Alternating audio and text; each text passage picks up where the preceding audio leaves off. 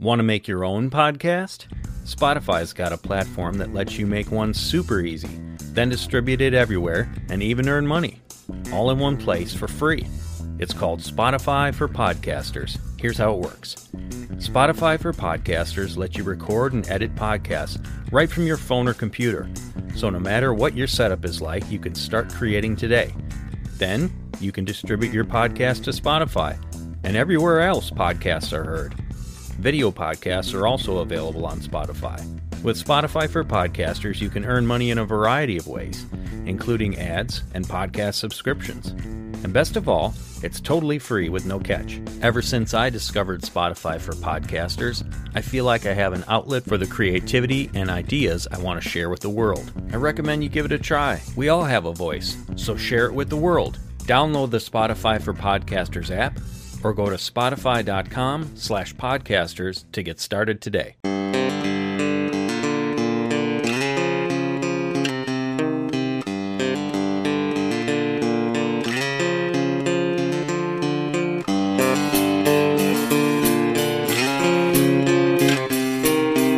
By the time I got into high school, that's where I started to, with peer pressure, teenagers, evolution, sciences, just start to say, maybe this religious stuff is just not accurate. And you're just sort of brainwashed as you go through education to be led away from God. I did not understand the angst that was out there. I did not understand all of the unanswered questions, and that churches do not teach the Bible in complete context. And they teach all the parts sort of in between, but it leaves unanswered questions. To understand and make sense of polytheist history, we need to understand there's something called a parent God and an offspring God. These are rebellious angels. They have their own host, led by Satan. This understanding that they rebelled, and they understood that Adam was created to be the resolution to the Angelic Rebellion, that things are going to play out through free choice. And they're going to try and make sure that humankind doesn't reach their destiny, to be raised up like angels, even though we have human fathers. And they're there to ensure humankind is led away from God and utterly destroyed, to be remembered no more from the face of the earth, just as they tried to do with Israel after the flood. There is nothing new under the sun. It's the same plan.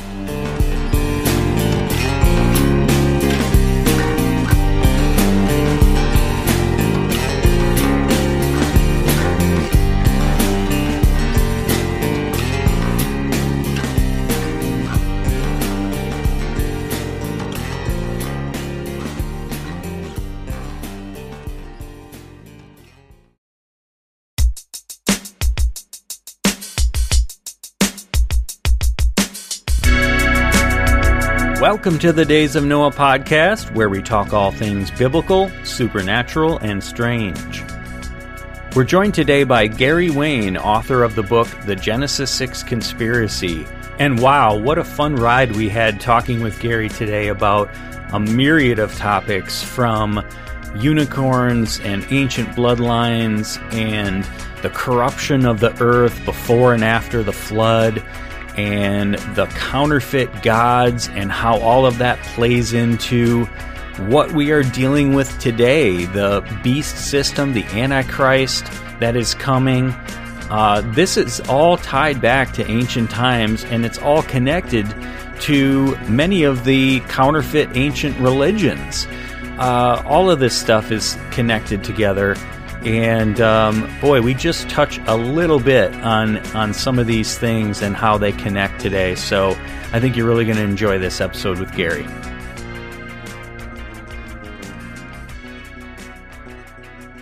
Good afternoon. Good afternoon. I decided to load up on my iPad just to make sure I wouldn't have any issues. And then it's kicking me out. I'm going, what the heck is going on here? So I have to break the ice by telling you this. So I bought your book. Oh, thank you. About 5 years ago. And obviously it's a lot of research you put into it. And I happened to catch you on Nate and Luke's program, Blurry Creatures. Yep. And I was really enjoying the interview. And then I get to the end, I'm like, wait, I own that book. Yeah. What was I talking about on Blurry Creatures? I've been on them a few times. So. You have. I probably. It was probably the very first episode. Okay. So we're probably looking for on chimeras, maybe. Yeah. Yeah. It might have been, and I know you've been on there on different subjects. I was just kind of refreshing my mind with CERN and a lot of different things. Yeah. So. And Gary, I'm a slow reader, and so I was like desperate to try to find an audible version of your book, which there isn't one, right? There isn't. If it is, it's not authorized. But it's not authorized. No problem. So here I wouldn't have a problem with that. So here was my workaround. So I was able to have with the Kindle, and then with a text to speech app. Yes. I was able to listen to it, and I'm like, man, this is gonna take me months to get through. So I was able to finally get through it that way. Yeah. Well. And a lot of people have looked at it. They just said, audiobooks don't sell that well. Like it's a niche of the market, right? I mean, it might be whatever 5% or whatever, but so they look at the time to invest and the expected return. So okay, I get a lot of excited people, and then they get into it and they said, no, we're not doing this. And then I had a couple that was doing it over in Europe, and they spent a year doing it. They just had it finished. They were really excited. And then as they're getting ready to publish, they woke up one morning and it was all gone. No. And they had spiritual attacks all the way through on it. So it's like they were just so worn out through the experience wow. I mean, I can't verify all of their details, but just the story. And they were giving me updates as they were going throughout the year. So I'm thinking, well, they're not doing a hoax, and I actually authorized them to do it. So, wow, interesting. Yeah, go ahead, Luke. But no matter, I get my message out there anyways. That's right. Well, we definitely appreciate your time, and this subject's kind of been something me and my brother have been talking about for the last 10 years, on and off. But one thing that I know my brother and I talked about a bunch of questions to ask you. Maybe we could start, because I don't know your kind of your story, your history, where you came from, and maybe we could start there. That's a good idea, and don't be afraid of whatever question you want to ask. We can go anywhere you want to go. I'm very, very comfortable. So I don't know the answer. I'll say so. I'm pretty honest that way. So,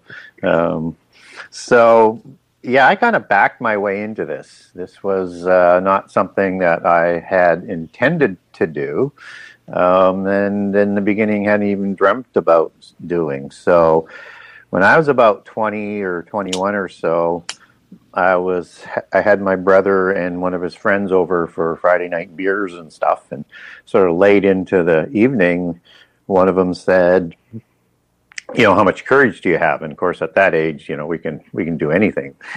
We'd almost be Nephilim-like in terms of our attitude, even though I didn't even know what a Nephilim was back then. Mm-hmm. So I said, whatever it is. And I had no idea what book they were talking about. And so it turned out to be a book called The Late Great Planet Earth by Hal Lindsey, who was a terrific writer way ahead of his time in the 60s and the 70s. And so it scared the socks off of me. But I'm a contrarian, so just because he said that that's so doesn't mean that it's so, and I wasn't ready to sort of accept these things like false prophets and Antichrist and all these other sort of things, even though I had, when I was young, I had gone to church, and by that time I was, pretty much with the secular side, evolution, the whole bit, of pretty much where all my peers were at. And so I looked up all the verses and seemed to be accurate, but I also know how the Bible is manipulated and how people twist things. And was it in context? Was it just sort of pulling something out where it sort of fits a specific agenda? So I thought, well, how do I verify this? Well, I guess I have to start reading the Bible. So, you read the Bible through once, and that takes a long time. And then you go saying, well, there's a lot in there. So then I said, well, I'm going to have to track all the prophecy narratives, because I started seeing things that were, right from Genesis, that there's a lot of prophecy in the book. And so I decided I would highlight as I went through. Well, I didn't get very far, and I'm running out of highlight color, so that's not working. So then I decided I'm going to write it all down on Notepad and put it in files and name the files, and I quickly understand I'm going to need a bigger file drawer because there's so many different narratives. So that's what I did. And as I went through, I mean, the first time I read, I just went, wow, Genesis 6, whatever that's about, that's not what I'm here for. I'm on a mission on this other thing. Then you start to log it and you run across it again. You're going, oh, still not ready for whatever that is. That's crazy stuff. So, but, you know, about the third time through, I decided, because I wanted to make sure I was getting everything on the prophecy, is that might as well log this, because we have things that are coming up that I can't explain. And, you know, by the time the first read through, and I wasn't logging anything, and by the time I had gotten through the Old Testament and then read the first 4 Gospels, I mean, I was sold. Nobody can speak that way. Absolutely nobody. Nobody has before. Nobody will again, because what he says is preternatural. It just blew me away, and I'm not a guy was easily blown away. So then I decided to log everything I could about the Nephilim. Then I had to go through a few times when I realized I didn't realize all the different kinds of Nephilim and things. Right? So there's a lot of work and research here. So at some point in time, though, I had everything logged, and in about the mid-90s, I decided, and I had even created binders with narratives in it, just for me, just so I could keep all this information. So I have many of these binders with verses and my little notes in it, and I hand-typed it. That's how old I am. And then I thought, well, you know, I probably have 10 or 15 books here if I really wanted to write a book. Yeah. And so I thought, well, I don't know whether I can get published. I don't know whether or not anybody would read my book, anybody would buy the book, and whether or not anybody would like the book. So I thought, well, why don't I just try to write a book? And it should be a short book, right? Don't make it too big, because you've never done this before. So I wrote the first 10 chapters on, I thought, well, let's do an easy subject, the one that was sort of nagging me. And then as I realized in hindsight, there was a reason why it was nagging me. So it's almost like became my mission wrapped into the prophecy quest, so to speak. And so I decided I would see if I could connect and make sense of the giants created in Genesis 6 with Revelation, because we're talking about angels, we're talking about demons, we're talking about giants, we're talking about these kings of the end time and these creatures in Revelation, and you get sort of those trailings all the way through Scripture. So I wrote the first 10 chapters pretty easy. Mm-hmm. But then I realized that, you know what? Before I started on this quest, I was a real history buff. I was a real mythology buff. And I knew deep down that what was being talked about in the creation of Genesis and in a lot of the mythologies, as they get into some of the sort of more obscure stuff, is very similar to end-time prophecy.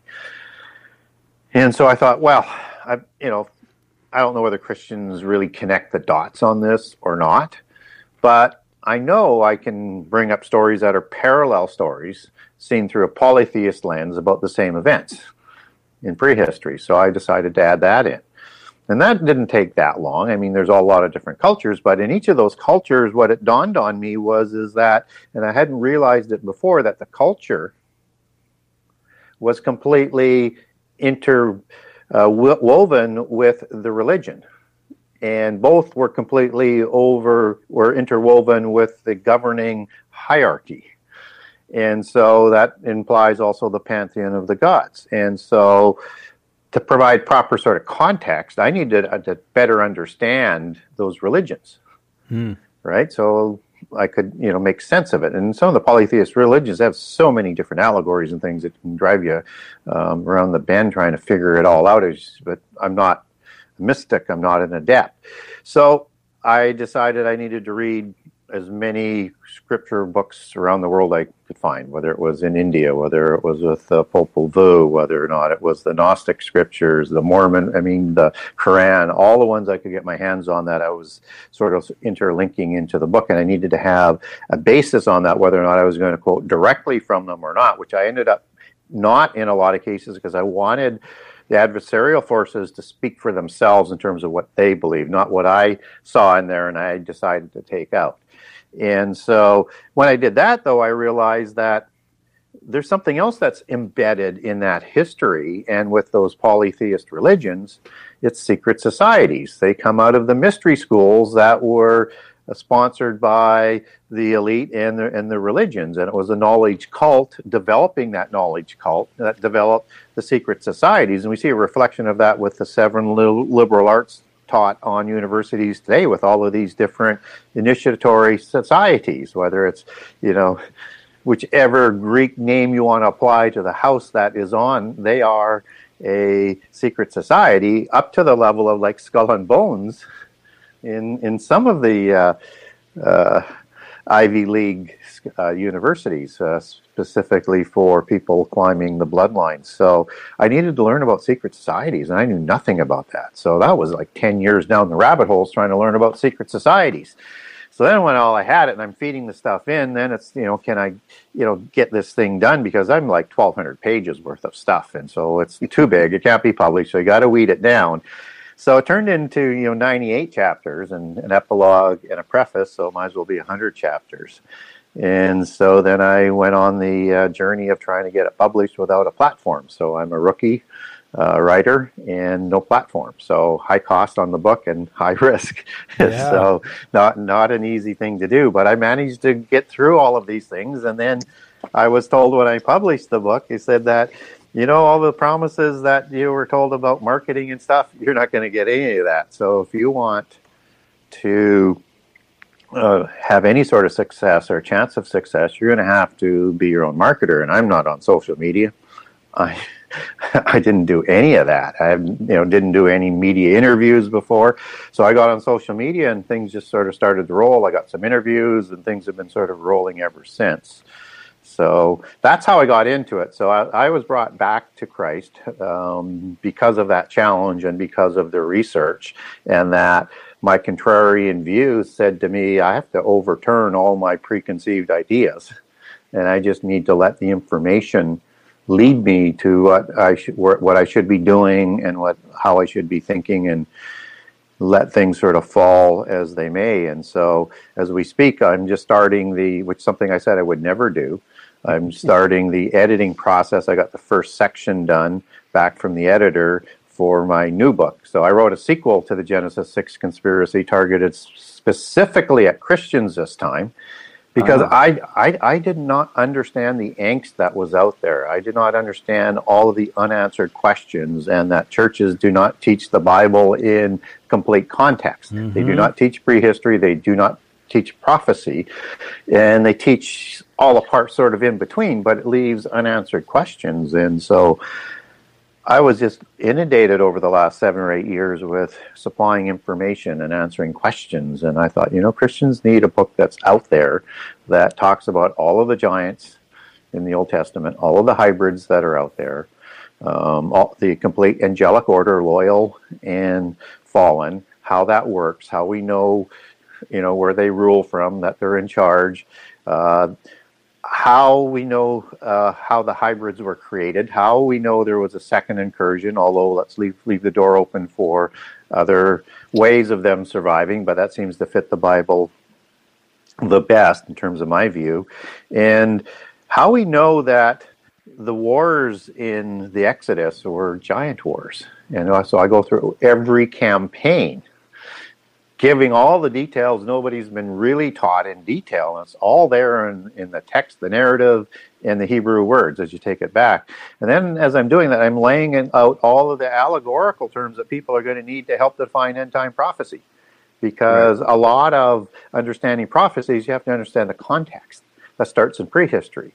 And so you have to understand those allegories as it goes through the Bible to particularly decode the book of Revelation. So the second book is called Genesis 6 Conspiracy Part 2, How Understanding Prehistory and Giants Helps Define End-Time Prophecy. And by the time I get through the prophecy side of it, I've laid out a chronology for people. I've also laid out my approach.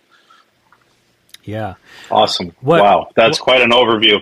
And go ahead, Pete. Well, you mentioned how this challenge, this research brought you back to Christ. And I've listened to a number of your podcasts or interviews on different shows. And if you didn't mind too much, I wanted to ask you a little bit about kind of your coming to Christ testimony, your religious background, and then also because you mentioned, I think on one episode I heard you on how you were like you said a history buff, but you were into the mythologies and things like that. And I think that's kind of how you're uniquely suited to talk about this now as a believer. So if you wouldn't mind, some really good points there. So I was baptized United in Canada, that's where I'm from, and it's kind of a sort of a not too deeply entrenched scriptural type of church, and it's sort of a conglomeration of churches as the West was expanded and people were looking for a church. So it was kind of, I think it was kind of an amalgamation of many different sort of branches. But I was raised until I stopped going to church when I was about 12 or 13 in a Baptist church. Mm-hmm. And they had a few references to end-time prophecy, but nothing significant, right? And so they never taught about anything. They did teach things about the Old Testament, but they never explained what a giant was in the Goliath story. They just sort of glossed over it. So by the time I got into high school, that's where I started to, with peer pressure, teenagers, evolution, sciences, just start to say, maybe this religious stuff is just, not accurate, and you're just sort of brainwashed as you go through education to be led away from God, which is, again, part of what they do, right? The three things that the seven sciences were designed to do, and then especially after they merged with the knowledge from heaven, is to lead people away from God is the number one thing. So they don't have to believe in, the polytheists don't have to believe in evolution. They just have to use it as a tactic to lead other people away from God. And so the other 3 points that the sciences were designed to do was to dismiss God. And to degrade him down to the same level as another sort of god or an alien. And the third thing was to not give God credit for anything and to slander him. I guess that's part of the second one. And the fourth one is to honor their gods in all that they do, all of their buildings. That's why you see polytheist gods and demigod names and everything named after them. They're honoring their knowledge religion and their pantheon with the development of the religion and the knowledge. And so that was my upbringing, and I don't have a university education. So everything I've done is self-learned, but I was very early a contrarian, and so that's sort of what has driven me. So when I was young, I read anything I could get my hands on history. But history only goes so far. So then you have to get into sort of the Greek and the Romans, and they're talking about these ancient historians and that threshold from sort of prehistory and what is sound ground for the prehistorical knowledge. And that led me into all the different types of mythologies and, fairies and you name it. I couldn't stop reading that. So, I was a bit sort of nerdy that way, I guess. So, so that's kind of how I entered into this challenge that was presented, and not expecting what was going to be happening next and not anticipating that. And so did I come back to God in a way that was instantaneously and like that? Even after when I read Jesus' words, I knew that was something that was not known in this world other than there. No, kind of, but not really committed, right? Okay, maybe this other stuff over there isn't really accurate or true, but am I ready to commit to this? Well, I'm a bit of a contrarian, and I'm a bit rebellious, so I just don't say, flip that switch on. It's a process. And writing the book and doing the research was a process. I mean, from the beginning on the research, with the amount of time it took, you're saying, what am I doing this for? Well, because I want to know. Well, why else am I doing that? I didn't know. But at that time, I just wanted to know. So when I started writing the book, which took, over 10 years to do, it was so many times that I would say, this is crazy stuff. Nobody's going to believe this. And so that's why I write what I do in the preface. But so many times after I would leave it high and dry, because I just I wasn't prepared to go through what it was going to take to go through to finish the book, and then the possible repercussions. But there's always this calling, and it always it would never stop. And it was like this faint thing in the distance, and I could suppress it. I could tell it, maybe go away type of, but it wasn't being ominous. It was just calling me back to what I had committed to do. And so I would come back, and if I was frustrated on getting some information, things would just come to me. And so anytime it was off the track, things just sort of put me back on the track. People would give me things that they said, I'm not sure I agree with what you're doing, but this might be of your interest. Mm-hmm. Things like that, and books that I found that were inexplicable how I came about them.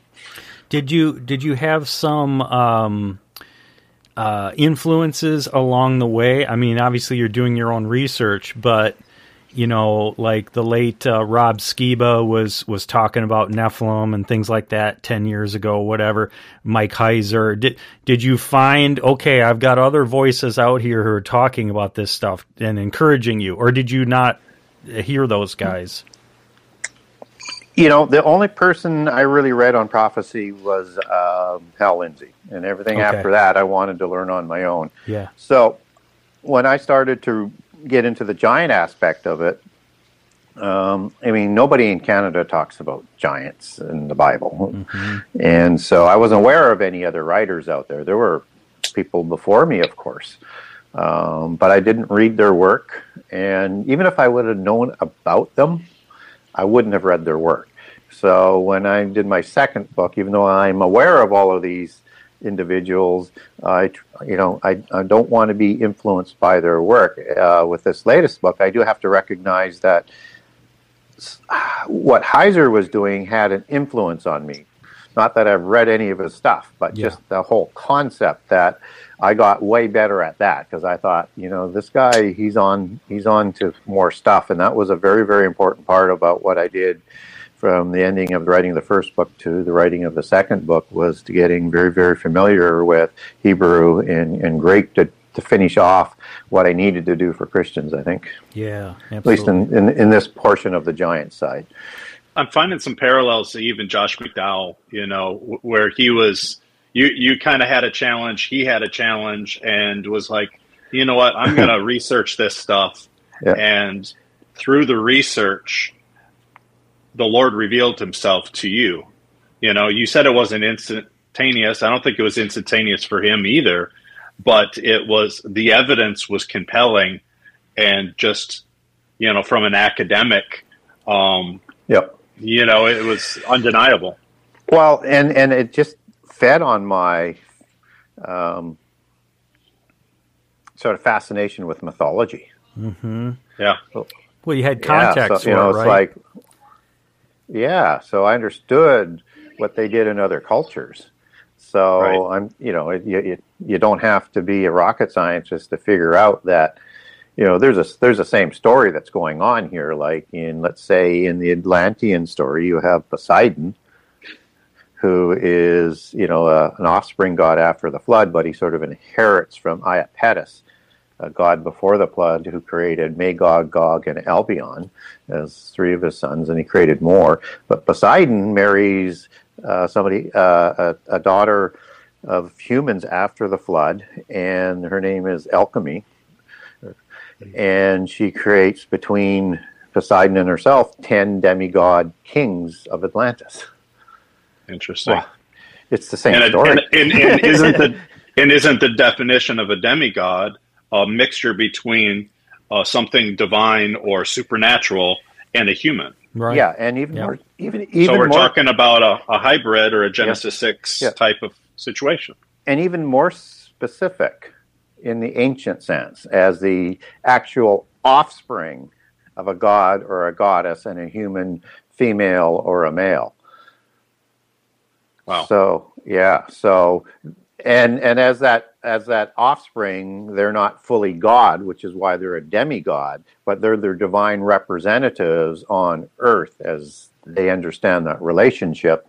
And so they are superior to the humans because of that divine creation. Yeah. I think what you're describing and having that worldview of how all of these polytheistic and pagan religions throughout history are all talking about things that the Bible describes.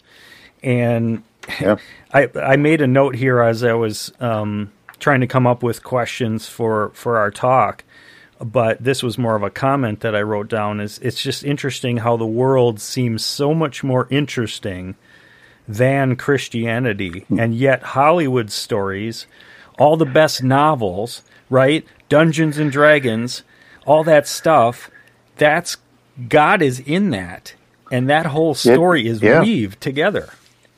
Yeah, Lord of the Rings, the Tolkiens, the Narnias, So the world of Seth and his descendants down to Noah are an island in this sea of the rest of the world before the flood.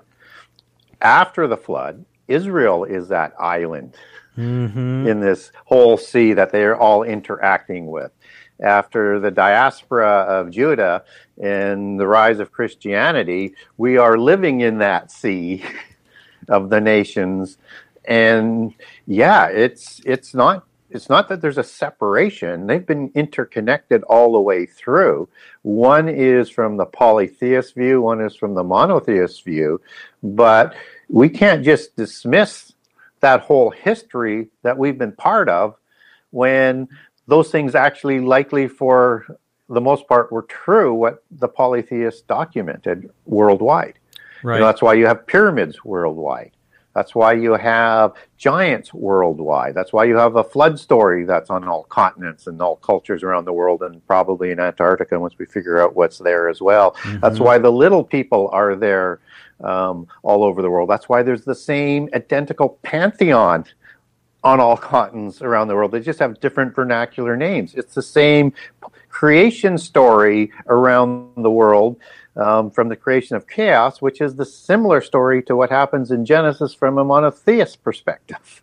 Yeah. It's just, once you understand that they're talking about the same things, they just have a different lens they're viewing it through, things start to make sense. And I think it's an incredible bridge, too, to the rest of the world, to other interests, other beliefs, other religions. You know, it's easy to maybe pick on the kind of nerdy guy who's into fantasy and Dungeons and Dragons and stuff like that. And it's like, you know, he's talking about all these creatures or all these things. And I have a buddy of mine who could never get himself to get into the Lord of the Rings. And I would say, okay, you're not into fantasy and stuff, but they're really good movies. You should still watch them. Well, now, if I were to talk to him again, I would say, not only are they good movies, there's reality in this stuff. It isn't just, let's create a creature because that's interesting, you know? Yeah. So, and the Lord of the Rings is a classic example, and you could take, unlimited numbers, but Lord of the Rings is an antediluvian story. How do we know that? Because at the end of the trilogy, you see all of these creations that were created before the flood by the fallen angelic realm. They are sailing away.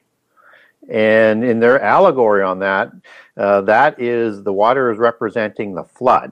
And they're going to, the survivors in this particular allegory are going away through portals into other dimensions, right? Because now it's the age of man after the flood. And so you have these creatures that are in there. So you have like these little dwarves, which are part of the little people, part of the ugly column of little people. Yeah. And they live in the earth and in mountains, and they manufacture weapons. Well, that's what they're in mythology. They did. They made the weapons for the demigods. You have, like, I won't go through all the different ones, just to give people sort of a sense here. You have obviously the sorcerers and the wizards. These are the priests and the priestesses that are managing those 7 sacred sciences and that illicit knowledge that the Book of Enoch talks about that was provided to humankind that merged. And in other cultures, it was the gods who provided all the knowledge and part of the whole religious sort of structure that went with it. And so we have these grand sorcerers or wizards, which is, again, part of what we would call a priest or a priestess today in the occult world. You have these white elves that are shown in Lord of Rings. And the white elves, they're not as tall as they would have been as they're represented there, but they're pale-skinned.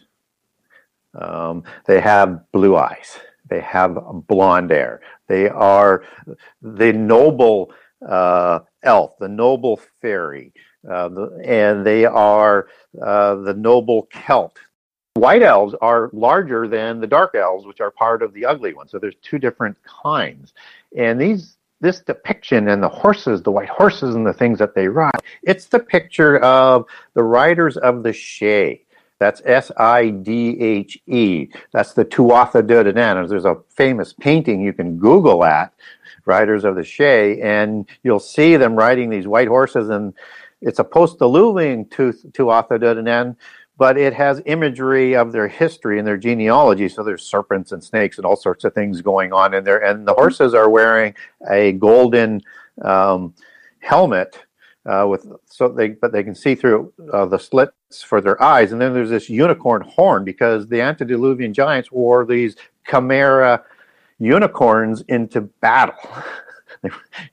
Like, it's all part of the legacy, but that depiction with the Riders of the Shea is the white elves that you see in Tolkien's allegory. So they put all of this into it, and they write fabulous stories. Right. I was going to ask you about unicorns because if I can just share a brief anecdote. So we had some demonic spiritual activity in our house growing up, and we brought in, I don't know where my parents or family found these people, but they're like, hey, you got to get rid of some of these occult type objects that we didn't even think were a big deal. And one of them that they brought up was these My Little Pony unicorns.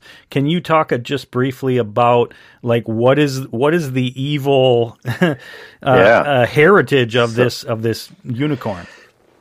And there's 2 parts to it. Yeah. So be patient with me here, because we're going down the rabbit hole here. Yep. And so the unicorn, as it's depicted in ancient ology, is a giant horse that the giants rode on into battle. It was a perfect animal for war, so that its horn could gore an elephant right through and split him in half. It was that sort of powerful. Depictions of them, as you look at the paintings, they have like serpent-like tails, they have different hooves, they're a chimera. So these aren't a normally derived being that has multiple animals in it and created for war. Okay. Just as the Book of Enoch provided, Azazel provided all of the knowledge, not only for the weaponry, but for the arts of the war. So they would have had this DNA technology to do chimera. We know in Greek mythology, chimera was a standard sort of doctrine, as with other mythologies. And that's one of the ways you also get the little people, but that's another rabbit hole. But this is a being that is not this cute little horse that was playfully playing and missed going on the ark. This was illegally created. So you have a word in the flood story called the earth, which is the word corrupt or corrupted. So the earth was completely corrupted. Well, that's the Hebrew word shakath. And that means decay, ruin, pervert, words like that. So the whole earth that had happened. So that means that happened to, and this is this application of this advanced knowledge that we're just catching up to today. So they had the ability to manipulate DNA. They had manipulate the genomes of plants. So one deduces that the whole earth was corrupt.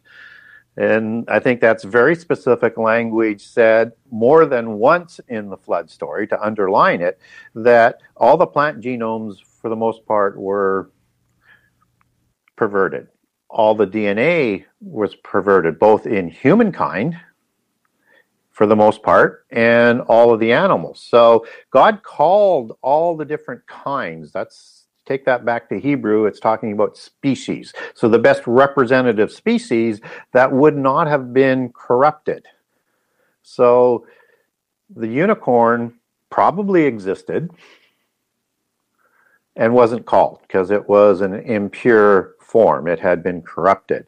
And so that's the known side. And not people know this, but from a known sort of preliminary understanding in the occult what the unicorn is. And the unicorn has a horn that is an allegory for a third eye. Okay. And that third eye gets you into the other dimensions and into communication with the divine essence or with their gods, and can provide knowledge. Now, also in the occult religions, the unicorn is an allegory for an angelic being. And it is an allegory for one that is associated with being a warrior. And it's associated with one that has knowledge that helps distribute. Okay. And so in polytheism and in Greek mythology, they have the best descriptions of it. You might see Apollo and Zeus and other Greek gods riding their chariots of the god. They're usually depicted with white horses. But in other depictions, they're also depicted with a horn of a unicorn. And this is a chariot of the gods. The polytheists counterfeit everything. Mm-hmm. Absolutely everything. They like to be like God. Yep. Just as Satan was. And so everything's a counterfeit that they're doing. So biblically, and of course the polytheists and the ancient alien mythos really likes to jump on Ezekiel 1, Ezekiel 3, and Ezekiel 10 for this chariot and the wheels within the wheels. Mm-hmm. And they say that's exactly what's being talked about in polytheism with these Greek chariots of the gods. And that in the book of Psalms, what pulls the chariot is a cherubim. And so a cherubim is one of the watchers, right? There's 4 watchers. There's archangels. There are seraphim, which are the serpent-faced, 6-winged dragon angels. You have the cherubim, which have 4 faces. One of a human, one of a bull or an ox, one of an eagle, and one of a lion. And then you have another being in the wheels. And in the wheels go back to the Hebrew word Gilgal, but the being in the wheels goes back to the word Ophan. And this Ophan that's in the wheels has one of the faces, has 4 faces. One of the faces is of a cherubim. So there's something a bit distinct. It's a different kind of watcher angel. And you put the I am male plural, you get Ophanium, and that's the 4th group of watchers that are depicted in the book of Enoch. So you have these cherubim that are pulling the chariots, as the book of Psalms talks about, the chariot of God, God's throne. And you see this as a counterfeit allegory for polytheist pantheons, that they have their thrones and their God. And the crossover is that the cherubim is the allegory for the unicorn angelic being. And it is the one that provides knowledge in its responsibilities and is also a warrior type of angel, and as depicted guarding Eden after Adam and Eve are ostracized, and they have these flaming swords, right? And they cover the throne of God, and some say they even partially protect. I don't think God Almighty needs any protection, but he has angels there for a reason, and they have that ability, probably, created to in preparation to defend off, in the Angelic Rebellions in history and what will come down the road again. So in their understanding is that this is part of their belief system, that cherubim are part of the third eye access to the information, which is the unicorn horn. So that third eye is they're sort of interchangeable. And unicorn is also understood prophetically, and why the word ram, which is Hebrew for wild bull, was translated as unicorn in the King James Version Bible. Mm-hmm. And it's to represent sort of King James, the mighty Gibborim Prince James, who had declared the divine right to rule from Mount Hermon, essentially, from the Baalim. He is going to put his imprint through Francis Bacon, Rosicrucian, who creates the English language that King James Version Bible is used for. They're going to put unicorn throughout, and including a connection in there to Mount Hermon and to the unicorn and to Antichrist. So if you now go into prophecy with Daniel 7 and 8, you have this little horn that rises up amongst the 10 horns. And it's a single horn, as it's described in Daniel 8, the unicorn. And so this is going to be some sort of special connection to Antichrist with the angelic beings and his ability to access that great knowledge. Because he's going to do and say things that are unheard of. They run deep on their allegories. Wow. Is that connection that you just referenced? Is because my next question before we were going to move on was, why is that symbol used so prevalently today? It is everywhere. There's unicorns on everything. For a mythological being, it sure seems to exist everywhere. Yeah. They're going to expect that the polytheists are going to draft those marker words to help deceive people in the end time, and to make that connection that Antichrist is the real Messiah, in a way that I'm struggling to figure out how they're going to do it, but they put it there to be used. Well, and you referenced it, it's the third eye. So if it's not an actual horn or an actual, it's still something, that's tapping into the supernatural to receive knowledge and exactly and insight.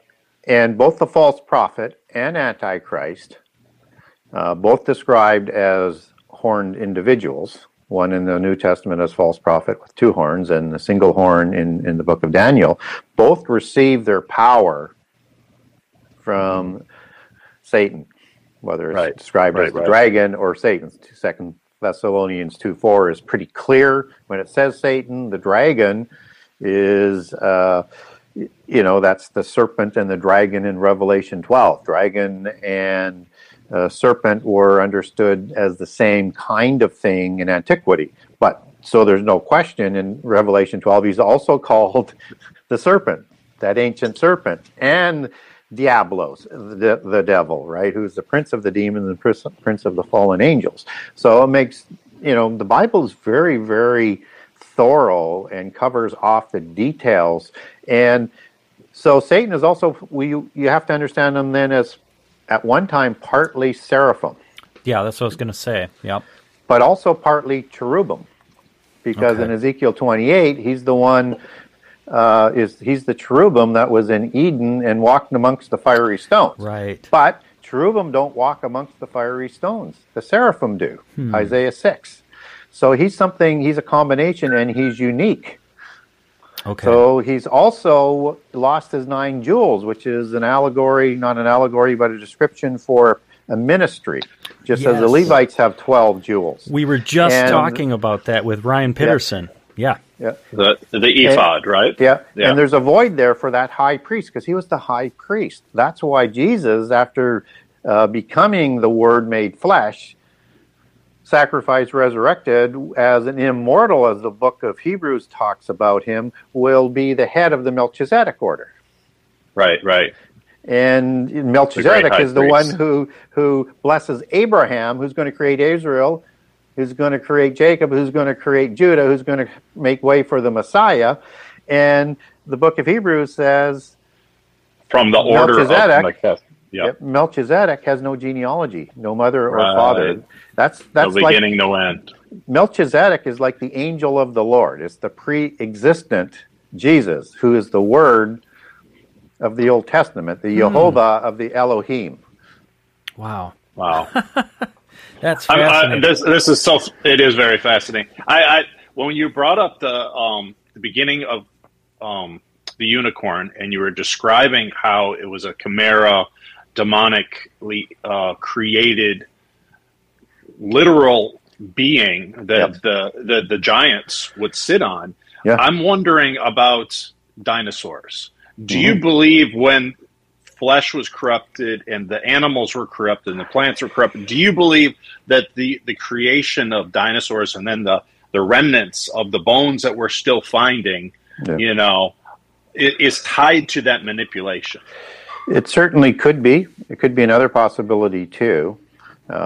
Same thing, maybe different time frame. So let's start with what dinosaurs are. Before the last couple of hundred of years, as the Rosicrucian Royal Society created organization that started modern science that all education and universities report to, was Rosicrucians and Freemasons, and they called themselves the last of the sorcerers, the first of the scientists. So when you see that word sorcerer in the King James Version Bible, you start to understand there's another marker, and you need to dig a little bit deeper on the meanings that are going there. You have a word that was used for these bones and creatures before dinosaurs. It was called dragons. That's right, yeah. So serpentine-like beings. Mm-hmm. Now, as the knowledge is being released to us, is that many of these have feathers. Maybe most of them had feathers, as they're starting to show them. And so imagine a being that has a serpent face, that has 6 feathered wings, that is a watcher who rebelled, and would they create beings that might have looked like them and play to their rebellious narcissism? Quite likely. And that you get descriptions of these beings like in the Popol Vuh and in Central and South America. You have the feathered serpent gods. Right. The plumed serpent. Yep. Quetzalcoatl. So, or is that Quetzalcoatl and many other names? Yeah.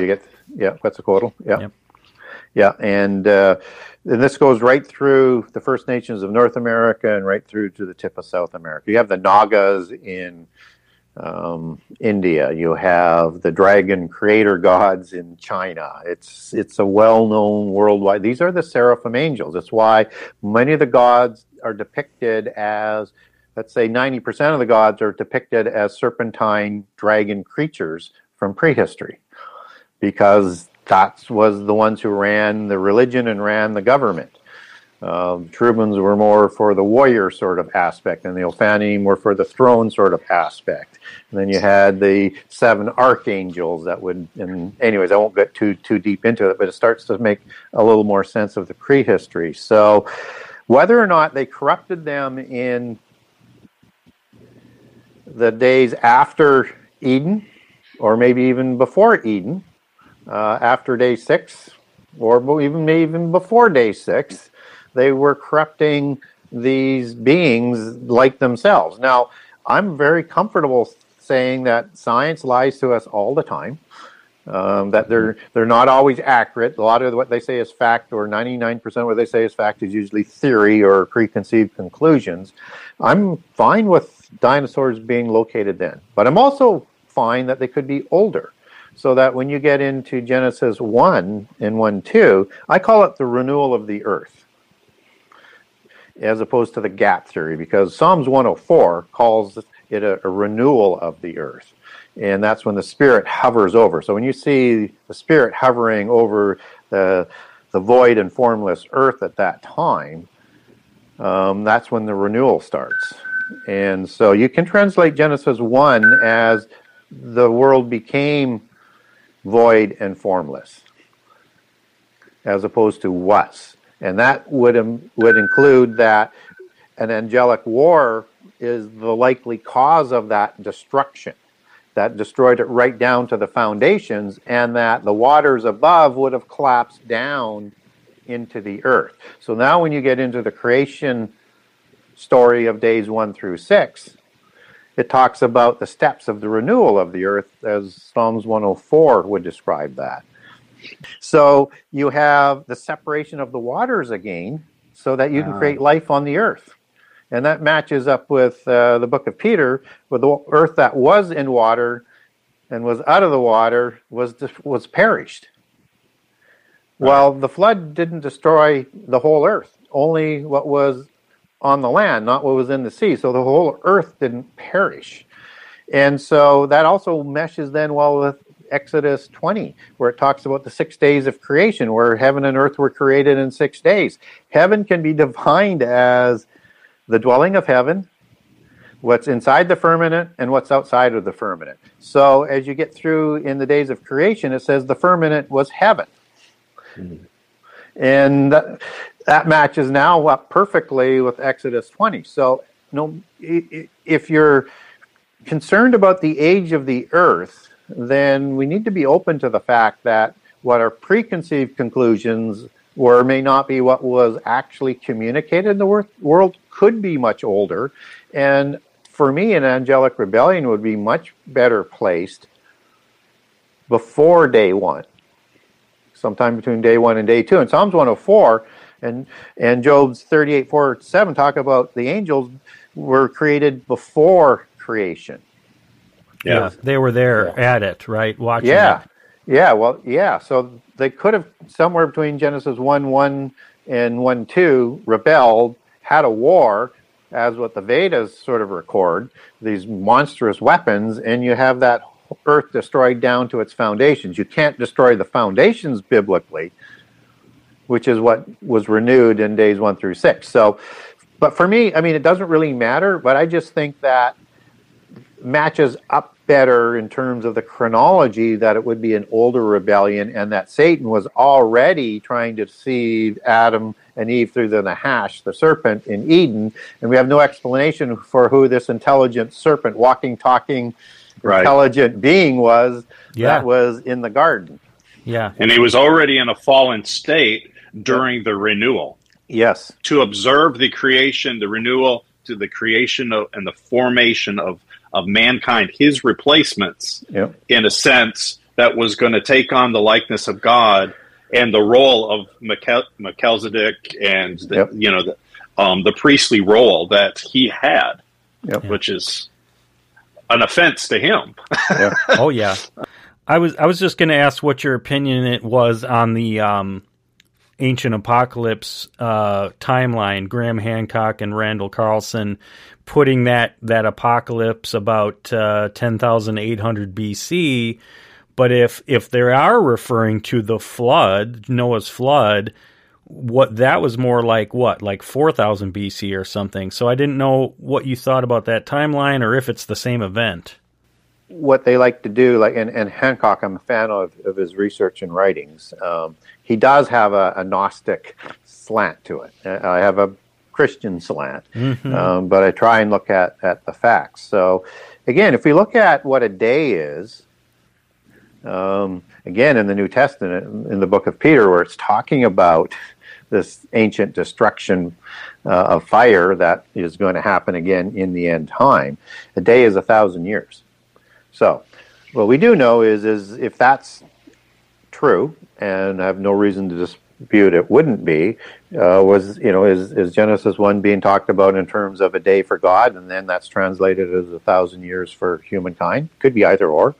But if it is 1,000 years, you've got from day 1 to day 7, you've got 7,000 years. And with humans being created in day 6. Well, the problem with the day 6 story and the Eden story is that the details don't match. There's way too many details that are different. I've great document on this. Again, people want to get a hold of me through my website. I'll send you. I have the gap. I have the differences between day 6 and the Eden account. And then we don't have a day 8 as what we're told there is. There's no saying day 8. We don't know the time difference between the first Sabbath day, and when Adam would be created for a special commission to be the resolution to the Angelic Rebellion. And by inference, then, those people of day 6 would have already been corrupted. We know Adam's the same species because the word man and Adam come from the same word, Hebrew Adam, right? So they're the same species. But it starts to make sense in terms of the races that are created. They're probably created in multiple, as they are recorded in day 6, where you have a singular creation of one individual, and then later Eve is created in a different way from a rib. And those are just the beginning of the differences. Like, there's a significant... I believe the Bible doesn't have a conflict, just adds more information. So getting back to Graham Hancock. So if you have creation in day 6, right, and we're counting a flood happening about 3000 BC by secular records, 24 to 2500 BC by biblical chronology, but because it's Hancock, he's using secular, so let's use the secular analogy. Then you have from there to the what is it, the greater Dryas thing that he's talking about, I think, is I know I messed that up, sorry. But you've got like 7,000 years there to about 10,500 BC, or 9,000 or 8,000 as they kind of move that date around a little bit. But you've got a time frame there. So after day 6, you've got 1,000 years for day 6, that's 1,000. Day 7 is 2,000. Could be a gap of 2, 3, 4, 5,000 years before the creation of Adam. But it's not the flood story. Were there many floods? Yes, and polytheist records talk about many floods. But the Atlantis story is not 10,500 BC. That's just an overlay. There's never any evidence to present that, and they can't even agree on when Atlantis was, where it was located, right, and things like that. So that, understand, there's an assumption that's an overlay that plays to people's sort of biases. There were floods before that, and in the Plato story, in Timaeus and Critias, two different aspects of it, and where Solon goes down to Egypt to the Egyptian priests and gets the exact story off of the pillars, they tell him about the Great Flood, but that there are been many floods before that. So it could be just one of many, but what they do is they leave out the inconvenient parts of the stories to conflate things to their preconceived conclusion. So was there a flood in 3000 or 2400 BC using biblical chronology? Yes. Was there floods probably before? Probably yes. I have no problems with that. I don't have a problem with the chronology. I just don't like to get stuck into the genealogy back to Adam. Right. When that's all that is showing, and we're not told when Adam was created. And the only way you can get locked into that if you accept the Bible has contradictions. Okay. Which I don't accept. That makes sense. Wow, that's really good. Man, we're going to have you back, Gary, because there's just too much to talk about. We wanted to get into bloodlines, and hopefully we can touch on that too. But since we're still in the Old Testament, at least for now, one burning question that I've had for months, right, is this Deuteronomy 32 judgment of the gods, where God is saying, you know, you're corrupt, you mishandled things, you're going to die like men. And I've never been able to figure out or hear from people. Yeah. When did that's Psalm 82? I'm sorry, Psalm 82, and then the Deuteronomy 32 dividing of the nation. Sorry. When did these gods go bad? When did they become corrupt? Because they weren't like part of Satan's rebellion or that kind of thing. So do you have any documents or any opinion on that? Well, why wouldn't they be part of Satan's rebellion? You could make an argument they went bad later, but we're not told when the whole rebellion happens. What we are told is that in Revelation 12, by the midpoint of the last 7 years, with the dating provided with a number of days left until Armageddon, that fully one-third had rebelled. So you can make an argument from that they all rebelled at the beginning, or there was a progression, and maybe even right up to that point. I'm thinking they all swore oaths. I think they swore harem anathema right from the beginning. So you have, if that's the case, you have these fallen angels who created the crimes against humanity, creation, and the Holy Spirit before the flood. And they went to the abyss prison. These are the parent gods. And I'm going to have to explain that, but I'm going to come back to that. So these are the ones that created the Nephilim before the flood. These are the ones who would have done the Shakath, the corruption of everything on the earth with that sort of technology. And with the creation of mother goddesses and their dualistic religion, they're counterfeiting the Holy Spirit. Mm-hmm. Oh. Everything's a counterfeit. Yeah, everything's a counterfeit, right? And so the only sin that's not forgiven is the counterfeiting of the Holy Spirit. The blasphemy, Yep. So once we start to understand that, we would understand that those gods went to the abyss, as they're talked about in Jude 1:6, 2 Peter, and these are the ones in 1 Peter that Jesus is going to visit while he's still in the grave, and saying, when I resurrect on the Sunday, your rebellion is fated to completion, and you're going to be going to the lake of fire. It's sealed. You have not prevented humankind from being resurrected to be like angels, even though we have human fathers, which is the promise of the resurrection that's talked about throughout the New Testament, as the sons of God, even though we'll be called sons of God, even though we have human fathers. So it's not the sons of God in Genesis 6. You have a great document on that for people if they want it. And that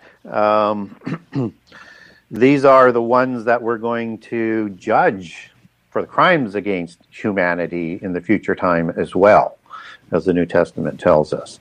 So these are the parent gods, and they went to the abyss before the flood. To understand and make sense of polytheist history, we need to understand there's something called a parent god and an offspring god. So parent gods ruled before the flood, offspring gods ruled after the flood. Bring that into sort of real-life mythology and Greek history. Kronos was the father of Zeus. Kronos created giants before the flood. Zeus creates giants after the flood. How do we know that? Because I used that example earlier.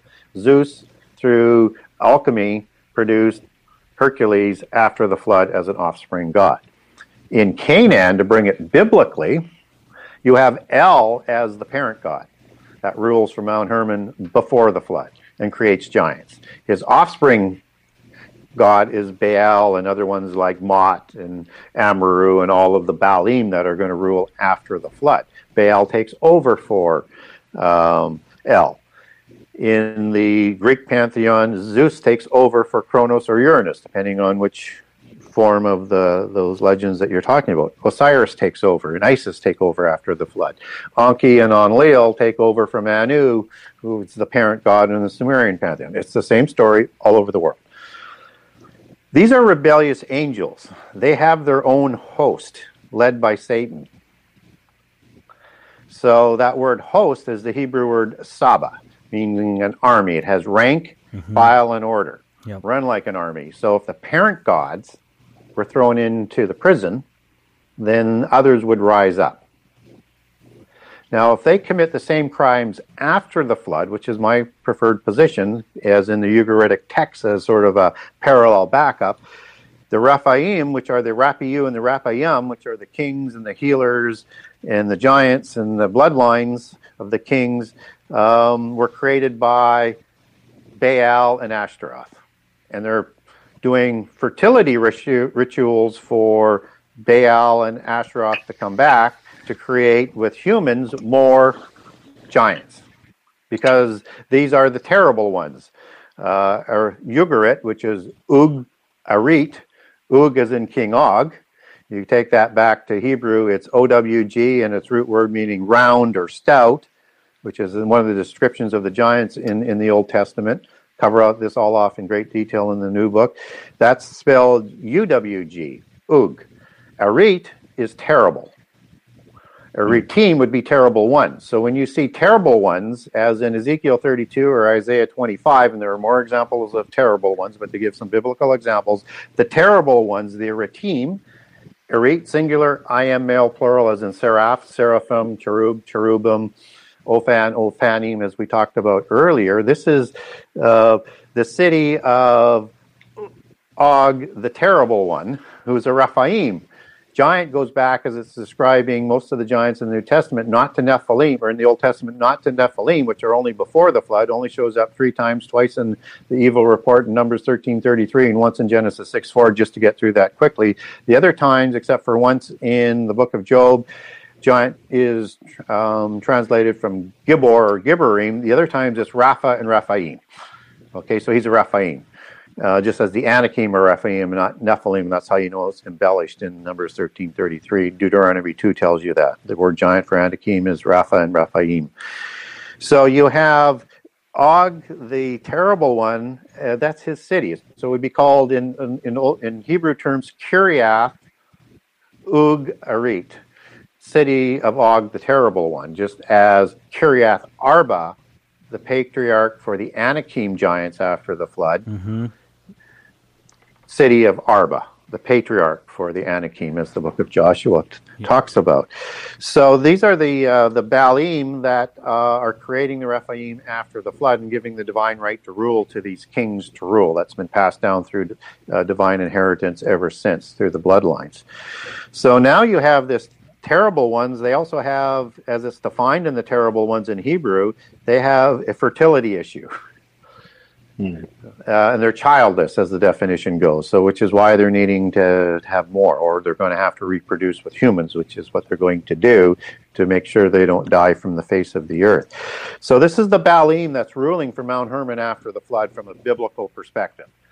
This is the council that Satan rules about. So when Satan in Isaiah 14 is trying to raise his throne to be like God amongst the congregation of God, this is the counterfeit congregation in Psalms 82. And these are the ones that are the children of the Most High, which is another term for sons of God. Most High. Yeah. Translate that back to, it doesn't matter how they're talking about the same ones. And so they can die as gods, but only the omnipotent could kill something immortal. From our understanding, we don't know what that means or takes place. And it could be that that die is not necessarily a die, because in the lake of fire, they're going to be burning forever, right? So, but they're away from God. So however you want to define that. But these are the ones that are ruling the earth, and Satan sitting as the prince.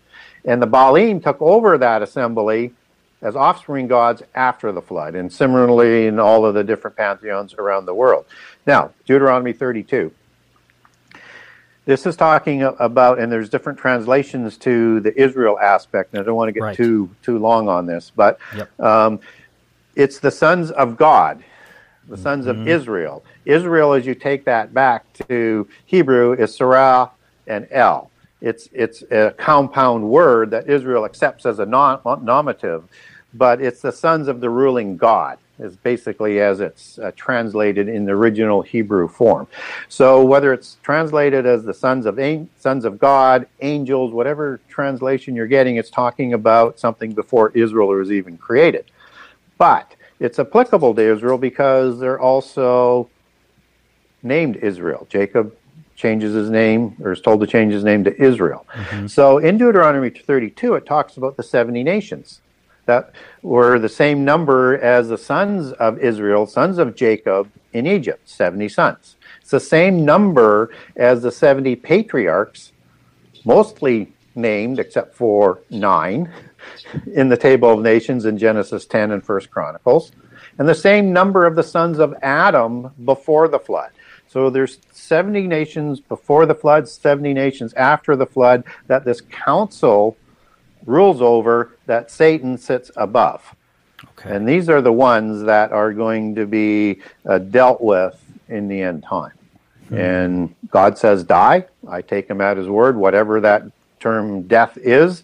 For angels, for immortal beings, that's what happens to them.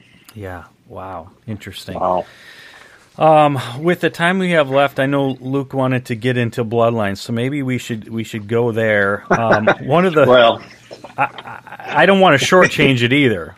I don't want to shortchange it, but one of the questions we had, and Luke, you can kind of spin this or ask it a different way, but how I had put it was, what is the connection to the royal bloodlines and Nephilim DNA? And maybe that's to ask it another way. When you think of the title of your book, Genesis 6 Conspiracy, is that the conspiracy in a nutshell, or how would you describe that term? And then how does that relate to the bloodlines relating into what's coming? So before the resurrection, when everything's done, and obviously, as the book of Corinthians talks about, we're told that the angels don't know everything. They know a lot. They don't know everything. They didn't anticipate the resurrection. Otherwise, they wouldn't have insisted Jesus be crucified. Right. They would have made sure that didn't happen. Yep. They wouldn't have tried to have killed the Messiah before he became an adult. So you have this understanding that they rebelled, and they understood that Adam was created to be the resolution to the Angelic Rebellion, that things are going to play out through free choice, and that angels have free choice all the way through.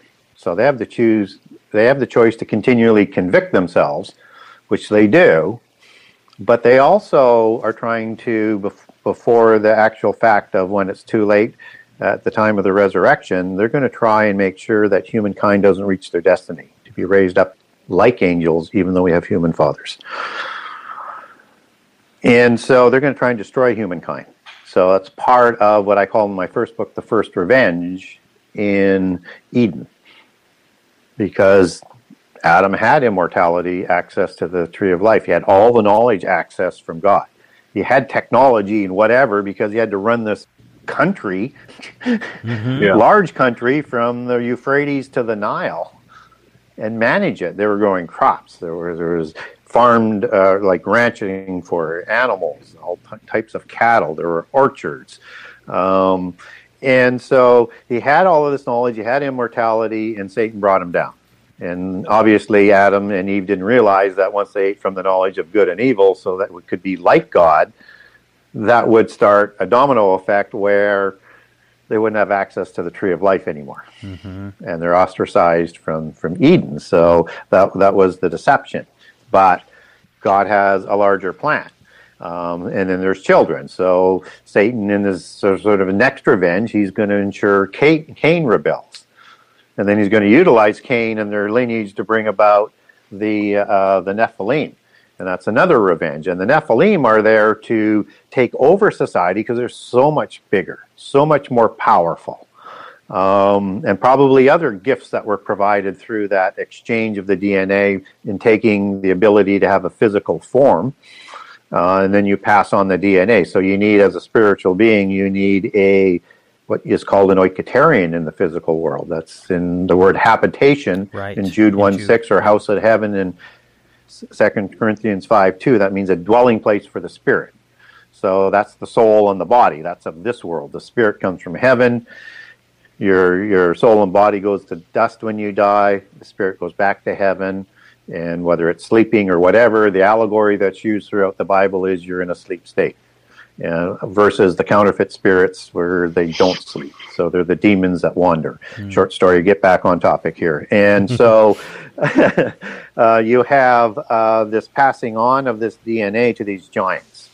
And they would look just like them. That's why you have a lot of the kings that look like serpents, as are depicted in mythology, seraphim angels.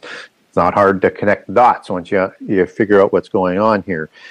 And they're there to ensure humankind is led away from God and utterly destroyed to be remembered no more from the face of the earth, just as they tried to do with Israel before or after the flood. There is nothing new under the sun. It's the same plan. What has been will be again. And we'll go through this in the end time again. It's part of this free choice playing out because God is greater than free choice. So, they're there to take over society, to destroy them and lead them into oblivion. And they get to that point because there's only 8 of the whole earth that are worthy spiritually and physically to survive to try again. Mm-hmm. Okay, that's part of the revenge. So they're there, and when they show up again after the flood, they do the same thing. They take over all the kingships. They impose their polytheist religion, and then they start genocides and persecutions and try and wipe the whole belief system and corrupt all of the DNA and make sure humankind does not reach their destiny, but the resurrection trumps that. Mm-hmm. So all they can do now is destroy as many as they can, and maybe try and bring about the ordained time before it's ordained time, to try and prove that God is not always right, isn't all powerful, and they should have a realm of their own, which they preach in science fiction like Doctor Strange all of the time, the earth, and negotiate a treaty against the Dark Lord of the Universe, as they like to call the God of the Bible. So they are trying to destroy us. And their demigod offspring were created to do that for them. And there's a reason for that. Just as there's a reason that angels don't slander God. They know how powerful he is. They have their followers and their demigods do the slandering. So Antichrist will slander God, but you won't hear Satan slandering God. You don't hear fallen angels slandering God. They use the beasts, creations to do that, and the beast spirits to do that. They're very, very smart, very, very powerful, but they do understand the power of God, and they never thought they could win. They just wanted to have their own realm. So when they take over all of the kingships, they take over the complete nobility society. In the old feudal system or the old four-caste system, they're going to populate the top two between the bloodlines, the priesthoods, the noble elite, which is the further sort of size of the families of the bloodlines. Then you have a very small entrepreneur class like blacksmiths and potters and bakers that can meter out a little bit better living than the slave and working class. That's the system. That's what they're going to try and replace. That's why they're trying to kill the middle class right now, to get that system back into place. And so these are the royales. Roy, as you take that back into its meaning into Old French and into Latin and then back into Indo-Aryan for rule, this is Ra is king, R-O-I. Right. A-L is a transliteration. It could be easily spelled E-L. So look at Baal, which means Lord God or Master of God. And A-L is one of the transliterations of E-L. E-L is the Hebrew word for a god or an angel.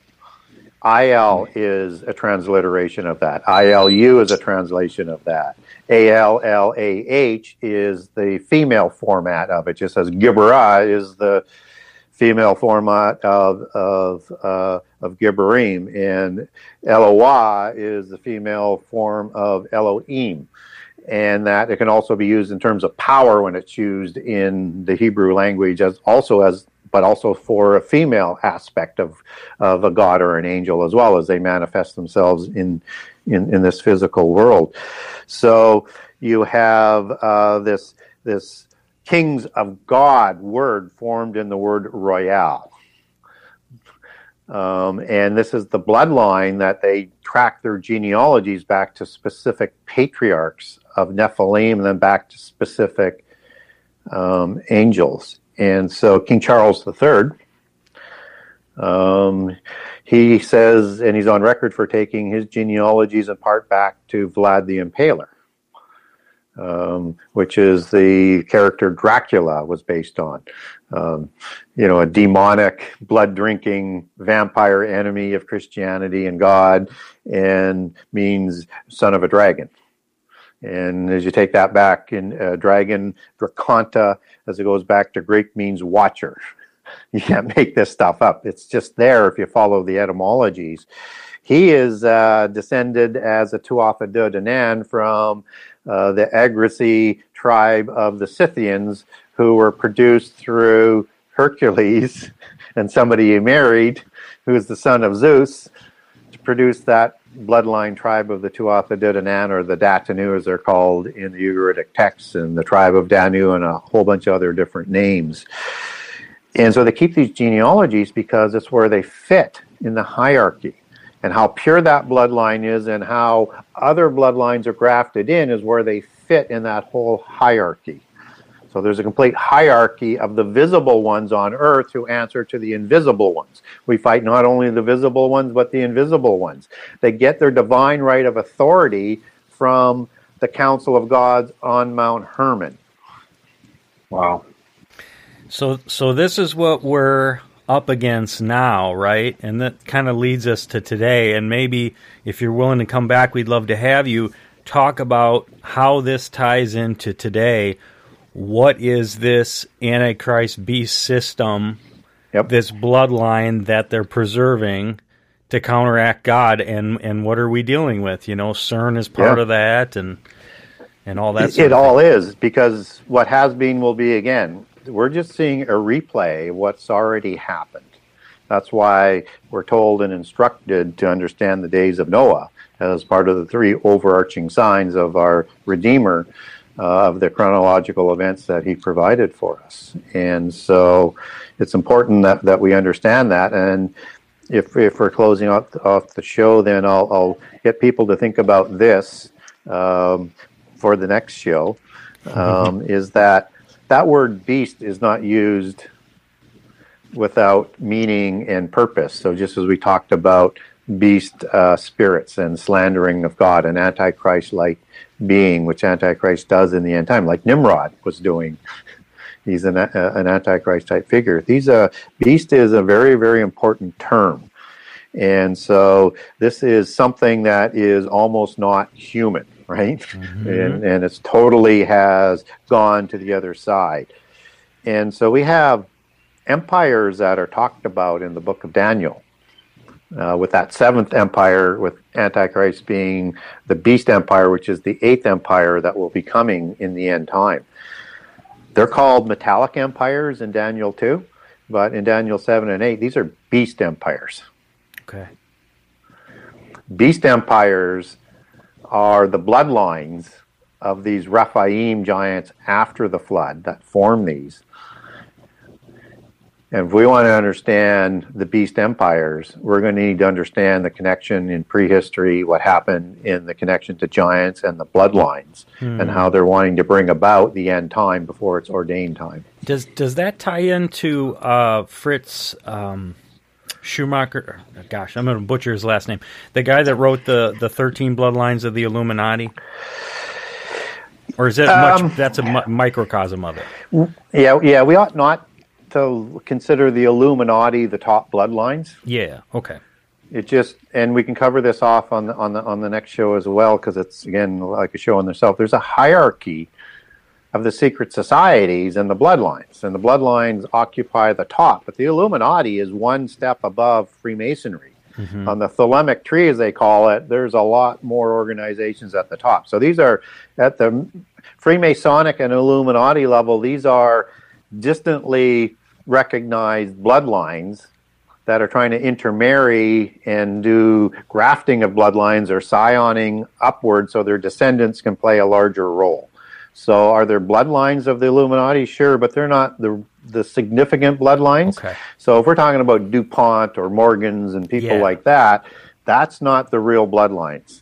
They answer to the real bloodlines. Okay, that makes sense. Wow, we should get into secret society stuff next time, and then eschatology, of course. I want to pick your brain on that. But yeah, how it all ties into today and what's coming. Because I know there's some people that think a lot of revelations already happened, but I mean, my personal opinion is it's kind of the already not yet. We had a partial fulfillment, but I know that's a whole topic in itself. It is. I'd love to jump into it, but oh man, we're putting the teasers out there, the breadcrumbs for next time. Yeah. Oh, fantastic! So you mentioned your book, Mr. Gary. Give us a quick timeline on that. You said you're editing and stuff, and then we also would like you to plug where people can find you. Obviously, the Genesis 6 conspiracy is the one you're known for. Share that with our viewers, please. Yeah, so the best way to get a hold of me and the best way to buy my first book and then my second book, the editing process is going to happen between now and the end of June. I've got the first section back from the editor that I got to go through, and I have to authorize everything. It's a process. So I'm expecting August, September for publication as we go through the work on that. So best way to get a hold of me and the new book and the first book is through my website, Genesis6conspiracy.com. That's the Genesis 6, the number 6conspiracy.com. On the website, I have a generous excerpt of all 98 chapters, just the tip of the iceberg as to what's in the book. It's just loaded with information from chapters 1 through 98, and it doesn't stop coming at you. If you wanted to buy the book, you can link over to the Buy Now page, and you can buy from me, get a signed copy. If you're in the U.S., go to the U.S. page. If you're in Canada, go to the Canadian page. If you're anywhere else in the world, go to the overseas page, and I'll send you a signed copy. If you wanted to get the digital version, you can link over from the website to Kindle and get the digital version.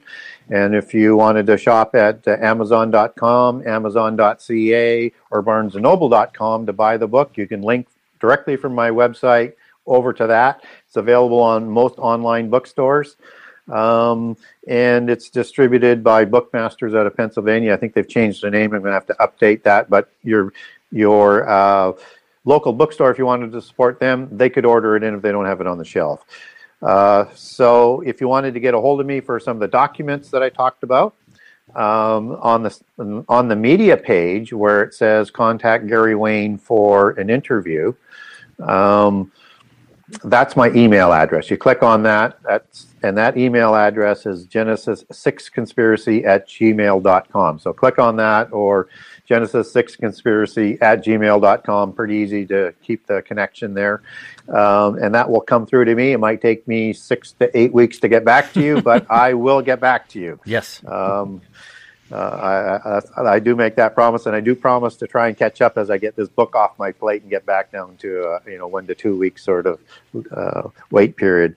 So that's the best way to get a hold of me. If you're interested in wanting to see me and you live in the Atlanta area, I am there this coming weekend. I'm at the Sacred Word Prophecy Conference. I'll be doing 3 things while I'm at the show. And I'll be available all throughout the show, whether it's where a table or I have set up that will also have books at, but around the lobby, I will be visible. Come talk to me, ask me questions. It's the Sacred Word Revealed Prophecy Conference. I will speak on Saturday on some of the more obscure terms that's used in the book of Revelation, and then I will provide a book of Revelation chronology for all the 7 years of the end time. Sorry, I had to say that. Wow. And I will show you how to assemble prophecy in a very simple way that just makes perfect sense, and it gets you out of all of these preconceived conclusions for eschatologies, which has to redefine what Jesus said, has to leave out inconvenient passages, all sorts of things like that. So, and you'll see how it actually works just as I do that in my new book.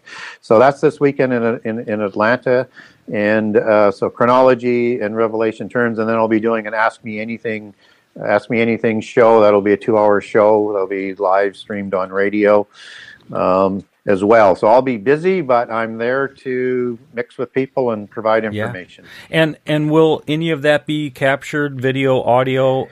It'll be live streamed as well, yes. Okay. But recorded for resale? Okay. Yes, they'll do that as well. All right. Yeah, that'd be great. I'd love to check out that conference. Yeah, there's a one on the True Legends I did just nice. as COVID came about. And so we couldn't do it live, so we had to do the video stream. And that's a 3-hour presentation you have to do at that conference. And on if you wanted to get a blow-by-blow connection on, and I got so many comments back, but I've never heard anybody lay it out that way and that well before, on how you could translate Genesis 1 as the world became formless and void. I walked through that whole aspect. And so I think they sell their videos on that for $100 and you get everybody else's in there. But if you really want to have that, but I also have documentation on that too, but it's not quite as thorough as spending 3 hours going step by step by step through it. And I also lay out my approach to Bible prophecy and scripture as well. And you said that was True Legends Conference? Yep. I think it was 2020 was the COVID year. Is that the same True Legends name that Steve Quayle and Tim Amborino used? Okay. Yep. Yeah, they sought me out to do that. They said, we heard you're the best on this. So. Ooh, all right. Good for Gary. Yeah, so I said, well, okay, well, let's do it. They said, well, we want you to prove it to me. So I said, what do you want to know? He said, have you got any information on it? So I sent him one of my documents. He said, oh, no, you nailed it. You're up. You're the guy. Yep. I love those documentaries. Wow. We got them on Vimeo, and I share my login with people all the time. Like, here, check them out. Yeah. We got them for free streaming. So thank you, Gary. This was fantastic. Awesome. Look forward to doing it again and talking modern day and bloodlines and what's coming up, prophecy, all that stuff, unpacking it. So appreciate it. Awesome. Thank you. All right. This was a pleasure. Yeah. All right. Well, take care, Gary. We will be in touch. Thank you. All right. Till next time. All right. Bye-bye.